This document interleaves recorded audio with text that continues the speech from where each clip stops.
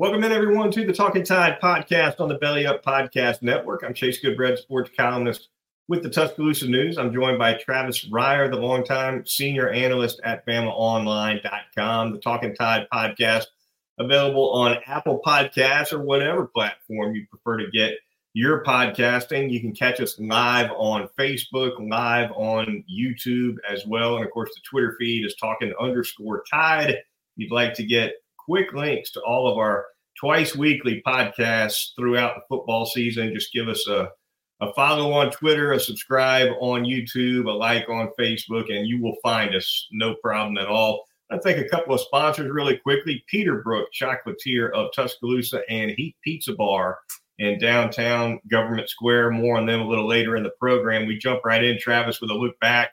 A day later than usual, of course, here on a Monday night. But with the benefit of an additional Nick Saban press conference, we look back at Alabama's 40-17 road win over Mississippi State. It bumps Alabama up to 4-1 on the season, 2-0 in conference play. And Travis, a pretty complete win, I think, in all three phases of the game for the most part for Alabama. Took control of this game. Never felt like Mississippi State was in command of this one. And really, I think the takeaway for me, Travis, more than anything else in this game, I felt like this was the first game all season where we saw a legitimate push from that offensive line. You saw some double teams working together like we haven't before. And we saw some running backs that were sprung for 3, 4, 5 yards before contact. And that's kind of what we've been waiting to see a little bit from this running game. And, you know, they didn't run for 300 yards or anything. The numbers for the team were 43 for 193 rushing. Nothing wrong with that at all. But setting the numbers aside, it just looked like an offensive line that was in sync and getting the job done up front. Yeah, they avoided a couple of bullets there early with some loose footballs on the ground, both on offense and the special teams, and kind of felt like when they survived those moments, they would have a chance to take the game by the throat, and they were able to do it. And you're right, not 300 yards rushing, but in the first half anyway, 150 plus. So very effective. Of course, had the explosive play from Jalen Milroe on the quarterback run for 53 yards and a touchdown, but certainly more along the lines, a continuation of more of what we expected to see from this Alabama team in terms of how it would go about its business on a weekly basis. No doubt about it. Encouraging performance, especially for that offensive line, both in run blocking and pass protection. I know Mississippi State was down a guy or two along that defensive front, but look, South Florida isn't the 85 Bears either, and Alabama struggled in some moments against that defense. So execution still looked like it was on the uptick for Eric Wolford's group. Yeah, Caden Proctor, I think, played his best game of the season. Nick Saban mentioned that earlier today, I believe. Elijah Pritchett, for the second game in a row, got some action as well at that left tackle spot, a couple series for him. Pass protection, you mentioned, a lot of clean pockets for Jalen Milroe. And, you know, you can look at the box score and say 4 sacks. Well, you know, not all those were on the OL. I definitely thought the first sack was on Milroe for hanging on to the football too long. And you know, that happens for sure. But sack totals aside, Milroe has not had more clean pockets to work with in any other game in this whole year than he did against Mississippi State. And at times he looked like a guy who couldn't believe he was getting the time he was getting. And I don't blame him a bit for it, given the way the pass protection has been up to this point in the season. Maybe saw a ghost or two, right? But I thought he handled it well, and he ended up with a heck of a game, 10 for 12, 164 without a turnover, and 11 for 69 on the ground. Yeah, the numbers were there, especially in terms of efficiency, as you said, not with a big number of pass attempts, but the yards per attempt were certainly what you would like to see. That's a continuing theme with Jalen Milroe behind center. If he's going to make a mistake or two, there's also the chance that he's going to help sort of take those back with explosive play potential. And he did it with his legs, as you said, as well. And absolutely, you got to hope anyway that his trust in his protection is going to be on the rise after last Saturday night. That needs to be the case with another road game against a salty Texas A&M defense coming up. But yeah, he did. He was more comfortable, I thought, as the game moved along, trustworthy of his trusting in his protection more as the game moved along. And with that, you saw him able to get down to his second and third guys on occasion because he had the time, first and foremost, to be able to do that. He did. And he hit on his first throw, he hit Malik Benson for 27 yards. Took him almost to halftime before he made his second attempt through the air. Unbelievable to get that deep in a game and only have one pass attempt. Of course, he ended up with 12. But that tells you a little bit more about the consistency of the running game, especially in the first half. And, of course, there were a couple pass plays, including the one that he took for the touchdown, that were intended to be passes. I looked back and forth a couple times at that long touchdown run for Milroe because there's some things about it that made me think it was more of a design quarterback draw. And then there's a couple of things I saw in there that made me think, that was an RPO that he just decided to abort. So yeah, I had some of those same thoughts in retrospect. That maybe a draw, but it looked like, as you said, sort of with what they had working to the left there and with their receivers. If he wasn't looking for something out there, they did a hell of a job of selling it. And then also with McClellan as his protector there, typically teams like to motion that guy out, try to go empty with the quarterback draw. But whatever the case, we know there was another low snap. So, that kind of played a role in it. And then Jalen pretty much took it from there. Speaking of low snaps, obviously we had a Nick Saban meltdown on the sideline after a shotgun snap hit Milroe in the left shoulder as he had his head turned to the right, signaling some wide receivers. And that's something that it's been a month now before cleanup and still hadn't gotten all the way done with. It's obviously a frustrating point of discussion for Nick Saban. He was asked about it once again at his noon news conference here on Monday. Milroe asked about it. Milroe took the blame, said it's on me for not being louder. I got to be louder. But if you watch Nick Saban on the sideline after that play, let's just say he wasn't pinning it on Milroe.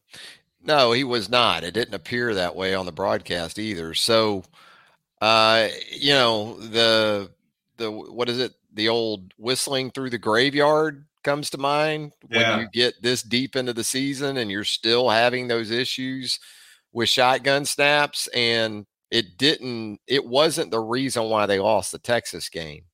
But you hope for Seth McLaughlin and that offense's sake that it eventually doesn't put Alabama in that kind of situation, because 5 games in, you would think at this point it would be resolved. And I don't know at this point, Chase, other than maybe a sports psychologist, maybe Nick's already turned that rock over for all we know. Maybe you think about making a change. I mean, it starts with the snap. You got to be able to consistently get that right. And it's just bizarre because before this season, it's something we just hadn't seen from Seth McLaughlin. Hadn't seen it before, and you hate to see it on a young, inexperienced quarterback too, right? If this was happening to a Bryce Young who'd been in the job a couple, 3 years and was totally comfortable, and look, a bad shotgun snap can eat up any quarterback. But Saban referenced this today. It can mess the quarterback up a little bit, even if he's able to pick it up clean, because now he's a half a second late looking at the field, half a second late seeing what might be coming rush-wise, blitz-wise. And for the most part, I think that's one thing that Milroe's handled really well is dealing with these shotgun snaps that just are not on the mark. I think Jalen's comfortable going off the script, going outside the structure of the offense. And I think that's been an unintended benefit to this situation, because you go back and look at some of his best plays this season, some of his most explosive pass plays, some of his most explosive runs. They have come in the wake of inaccurate, off-target shotgun snaps. So they've been fortunate in a lot of ways that I think probably even more so than he is within the structure of the offense. A lot of times he's fine going backyard ball if it comes down to it. And he's made it pay off. It's almost like that free play on a 5-yard offside, right? Let's see what we can make happen. And, whatever the outcome is, it's certainly not on Milrow when that ball dribbles to his ankles, goes over his head, or what have you. All right, Travis, defensively for Alabama, we'll look at that side of the ball as well. Third straight good game on that side for the Crimson Tide. They end up giving up 17 points. Pretty active, some big plays, 3 interceptions. Nice play by Jamarian Latham with a PBU to kind of set up that Chris Braswell pick 6. And, this is a game too, Travis, where Alabama, they were on the road and they were without the signal caller, Deontay Lawson, and we're no worse for the wear. They weren't. They gave up some yards on the ground, and I think it's kind of, again, a continuation of a team put something on tape, and then from that point forward, you can expect to see more and more of it until something is done to slow it down. I think Texas in week 2, even on 2nd and long, 3rd and long, still ran the football in those situations at times. And we've seen a continuation of that. And if you go back and watch this Mississippi State game, 2nd and 8, 2nd and 11, 3rd and 10, I think it was, 3rd and 11. And Will Rogers converts with a quarterback draw that looked just like the one Jackson Dart scored on in Tuscaloosa in that 3rd and goal. So the book is out there a little bit. I think obviously you get teams in nickel and dime personnel. They get a little lighter in the box. And also the personnel is of the mindset and the scheme is of the approach that we're going to get after the quarterback here in a long distance situation. So you start running some maybe pass rush games, some different things. You run yourself out of gaps, and then you got an offense hitting for a big run in those situations. I thought perimeter runs were problematic for Alabama on Saturday night, especially. So that's out there now for Texas A&M, and I'm sure Jimbo and Bobby are going to look to put that to use this week. Yeah, no doubt the Alabama pass defense against Mississippi State was better than the run defense. I thought, and one thing I've kind of noticed this year, Travis, is when another team springs a run inside on Alabama for 10 plus yards through the front, it's Caleb Downs is your cleanup guy at that safety spot. And maybe with 1 or 2 exceptions at the most this season, I think he's been a really sure tackler in that situation where he's in wide open space. He's not going to have any assist help, and he's got to make an open field solo tackle on an athletic ball carrier in the middle of the field to make sure that a 15-yard gain doesn't just go completely out the gate. Yeah, you go back to his high school tape, and that was one of the things that really stood out, that the guy could flat out tackle. He can run that alley, and he is – with emphasis, a tackler in those situations. And I thought as you said, one of the rare times this season, you saw him actually miss a tackle on that opening possession for State of the second half when they went down and got into the end zone to make it a 31-17 game. Both he and Malachi Moore had an opportunity to make a stop, and both those guys have been pretty much lights out tackling. That was one of the few occasions this season where they didn't get a guy on the ground. But I think Alabama feels good about those 2 guys especially, and really their perimeter guys. Terrion Arnold can tackle. Kool-Aid's a better edge setter and tackler than he probably gets credit for because he's so good in coverage. They've got some guys they feel good about in those situations. Pass defense looking better and better. A lot of heat coming from Turner and Braswell. If I'm not mistaken, those 2 guys are, according to the pressure metrics that you can find at places like PFF, 2 of the top pressure guys in the country in terms of getting heat on the quarterback. Turner with another sack, strong game for those 2, and things are looking good for this defense, especially the pass defense right now.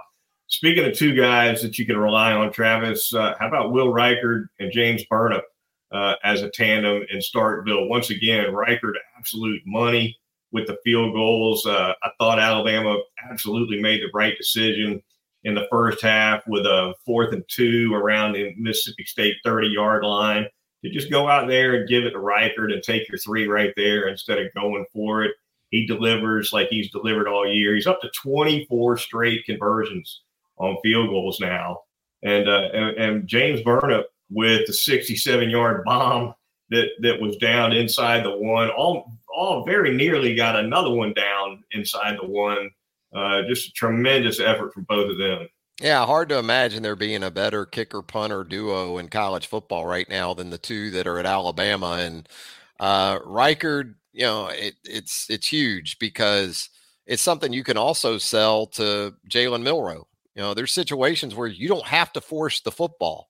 We got a guy that's going to make 95% of his field goal attempts. So let's take care of the ball. And I thought Jalen did a better job of that too. There were some situations there where Jalen could have tried to force something maybe, but checked it down instead and preserved the points because you've got a guy like Will Reichard that's going to cash in far more often than not. And, Burnip's been fascinating to watch. This guy from Australia, relatively new, if not entirely new to American football.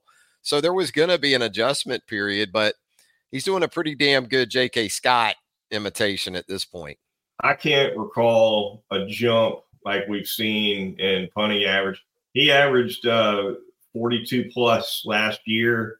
He's averaging 48 plus, almost 49 this year. 6+ yards, 6 point something more from one year to the next, Travis. There's some extra juice in that leg. There is. And again, I think it just took some time. Really, from his start at Alabama, you could tell he was comfortable with the Australian rules approach with the nose down. But where you've seen the real transformation for him is that he has gotten comfortable with the traditional nose up style of punting. And that allows him to flip the field even more so than he was before. And he was pretty good in terms of even flipping the field with the nose down. But now that he can also get that nose up, I think that's added to that average. Connor Talty with that solo tackle on a kickoff return. I asked Nick Saban about that at the noon press conference. He said he doesn't want to see another kicker make a tackle this year if he can help it. But nice job by Talty there on a kickoff return that could have gone a lot longer for Mississippi State. They actually broke a couple of kickoff returns for 30+ yards. But Nick said he only makes those kickers tackle in camp, Travis. Once they get in season, he just wants them kicking. You got to protect Will Reichard and James Burnip at this point at all costs. So it was interesting. It was fun, though, watching the replay of Talty's tackle because everybody's coming over on the sideline, patting him on the head. Nick's over there like this. Why did we give up the edge to start with? I mean, he was ticked that, as he said in his answer to your question on Monday, that Talty had to make the tackle in the first place. He didn't like that, even though there were some guys out there maybe that aren't out there usually. Of course, Nick Saban not happy with the kicker making the tackle. And Reichard nearly had one, as you alluded to earlier, because Tulu broke one, and they were kind of fortunate to corral him and keep that as limited as they did. Reichard, I believe, has got an Iron Bowl tackle on his resume, doesn't he? Reichard, I feel okay about. I get the sense Reichard, plus he's a veteran, I don't want him one-on-one with Tulu Griffin in the open field, but I would like his chances more so than some other guys. Alabama's had some guys in the past now, more so probably punters that you could count on. P.J. Fitzgerald, Saban's first punter at Alabama, he was a really good high school football player out of South Florida. So he punted at Alabama, but he could make some plays. He would make some plays. They tried him on fakes and all kinds of stuff too. So those kind of guys, though, few and far between. Always fun too when a kicker makes a tackle. The guy who gets tackled by the kicker, they feel like that's the most embarrassing thing that could possibly happen to them. And it doesn't matter which sideline you're on. If you're on the wrong sideline, you're going to hear about it. If you're on your own sideline, you're going to hear about it. Well, and you're just thinking about Monday film already too, because that's the one that gets shown in the team room, not just in the position room or the special teams room. Talkin Tide podcast on the Belly Up Podcast Network, the Twitter feed Talkin_Tide. Going to thank a couple of sponsors here really quickly. We're going to start by telling you a little bit about Heat Pizza Bar. You cannot beat the pizza down there at Heat in Government Square in downtown Tuscaloosa. Frank Fleming's fantastic staff is going to get you taken care of with some of the best pizza you can possibly have. One of my favorites is the standard. It's got house red sauce, pepperoni, Italian sausage, green pepper, sweet onion, and mozzarella. Can't go wrong with the standard. I love it. Great place to go with a full bar as well and a fun atmosphere. Get you away from the craziness of the strip and have some of this great food down at Heat. They've got great daily specials too, including that Thursday special, which is a pepperoni or cheese pizza for just $8 from 2 to 6 p.m. and also $3 off on cocktails from 11A to 10p. That's on Thursdays over at Heat. So the next time you're in the mood for some great pizza, go see Frank Fleming, and they'll get you taken care of at 2250 6th Street downtown in Government Square. I'm going to tell you about Peterbrook Chocolatier out there at 1530 McFarland Boulevard North in the Indian Hills section of Tuscaloosa. That great staff out there at Peterbrook, 16 years in business now for our favorite chocolatier in all of West Central Alabama. That great chocolate-covered popcorn, the signature item for all these years with Peterbrook, the chocolate footballs, and, of course, Halloween. We're officially in October, so it's right around the corner. Go ahead and get those treats squared away for Halloween for you and yours right there at Peterbrook Chocolatier, 1530 McFarland Boulevard North in the Indian Hills section of Tuscaloosa. I got about 100 of those awesome thank you custom molds from Peterbrook that were just extra from the last corporate order that my wife put in. And I got to tell you, it might be about 94 now or 93. The number just keeps falling. That's about 90 more than I would still have left. I'm waiting for my lovely wife, Michelle, to come to me one day and say, hey, I was a little short today. Put those in the freezer. Like the teaser, put those in the freezer. Love it. Love it at Peterbrook Chocolatier. All right, the Talkin Tide podcast on the Belly Up Podcast Network, Twitter feed, Talkin_Tide. Going to look around the SEC for a few minutes. Big day for Kentucky, Travis. They stay undefeated, one of 3 remaining undefeated teams in the Southeastern Conference. Take care of business at home, 33-14 over the Fighting Napiers. And Wildcats now have beaten Florida 3 seasons in a row. So Mark Stoops kind of riding high. Georgia gets by Auburn 27-20. Auburn had Georgia by the back of the neck in that second half, at least early in the second half. And then a wild one in Oxford with Ole Miss knocking off LSU. Travis, where do we start with these 3? You could start anywhere with those 3, and there'd be plenty to talk about. But I'll go in order that you went. 1 step forward, 2 steps back for Billy Napier in Florida. Get the win against Tennessee a couple weeks ago. Think they're flying high. Then there's a bit of a hangover performance against Charlotte. You write it off to being a little lethargic after Tennessee, and then just lay an egg in Lexington. And 280. Oh, gosh. Yeah. 280. I mean, oof. And then, of course, the Georgia-Auburn game. I mean, if it's not for Brock Bowers, I don't know. Does Georgia win that game? The guy is just an animal. You know, he's a freak. And what about Lane? He went double nickels on Brian Kelly and LSU. That was a fun game, no doubt about it. 55-49, that final score. I think I saw there were 13 or 1,400 total yards of offense. SEC combined record, right? Yeah. Unreal. But Ole Miss manages to pull it out. They stormed the field down in Oxford. They'll be writing a check to the SEC for that one. And it was wild, no doubt about it. A lot of fun seeing the video of that security guard trying to take a couple of people out in the end zone, elbow to a female field stormer. Travis. I saw that, yeah. Look, I imagine we'll be hearing something about that security guard in the news here in the next couple of days. Yeah, we'll see. Mall cop. You know, you wonder what he thinks he's really accomplishing. You know, not just with the girl, but just trying to do anything. I mean, what are you doing? Well, you know, it's not a good look. But hey, for what that company's probably paying him, they're thinking this guy. You know, he's giving us our money's worth, you know. I mean, every time there's a field storming and it doesn't matter where it is going to be a social media bonanza because somebody's going to have a phone everywhere you can have a phone trained on for and video. the phone is a big reason why there are field stormings these days, because the kids want to video themselves storming the field. Yeah, That's they run on the field, hold it up, like, look at me. As my daughter would say, they do it for the gram. They do it for the gram, So, but we heard that. Didn't we hear that the SEC might start taking away home games? Well, they're not ready to take that step. I'll believe it when I see that. Yeah, I think the answer is barbed wire, Travis. Barbed wire all the way around the perimeter of the field. Can't you put like the invisible fence around you have around yards, maybe? Yeah. That if you now that would be, I guess you could activate it after the game, but you wouldn't want somebody running a fade into that, in the corner of the end zone.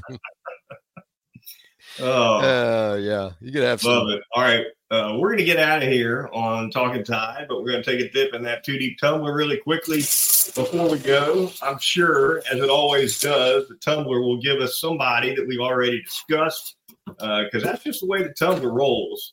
There's no avoiding it. Well, not this time.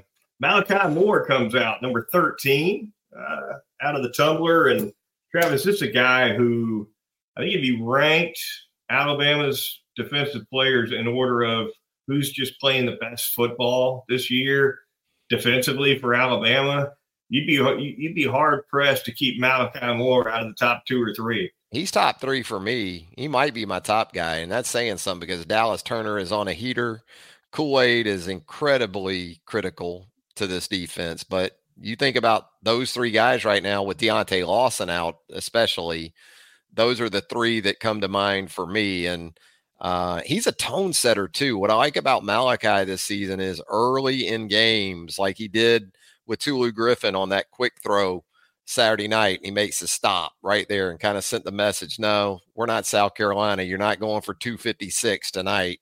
And he'll have another big challenge on his hands this week because Aniyah Smith, you got to think, is going to be working inside for Texas A&M. So, it used to be you would look at the corners and there'll be some matchups out there this week for Kool-Aid and Terrion Arnold too. But nowadays, man, just because you play that star position doesn't mean you get the third receiver. If anything, these coordinators now have figured out we want to try to get our ones inside more and get those matchups against those star defensive backs. Yeah, you never know. And if it's more of a Petrino game, you'd expect to see a lot of those shallow crossers, that Petrino likes to run. So that's something to watch out for too. For me, I like zone against that stuff because if you can catch that right, you can send a real message. You can ring a bell for sure. No doubt. All right, that's going to do it for this edition of the Talkin Tide podcast. Be sure to join Travis and I a little bit later in the week, and we'll be further previewing Alabama's upcoming road game against Texas A&M. Until then, for Travis Reier, BamaOnline.com, I'm Chase Goodbread, sports columnist with the Tuscaloosa News. We'll talk to you soon right here on Talkin Tide.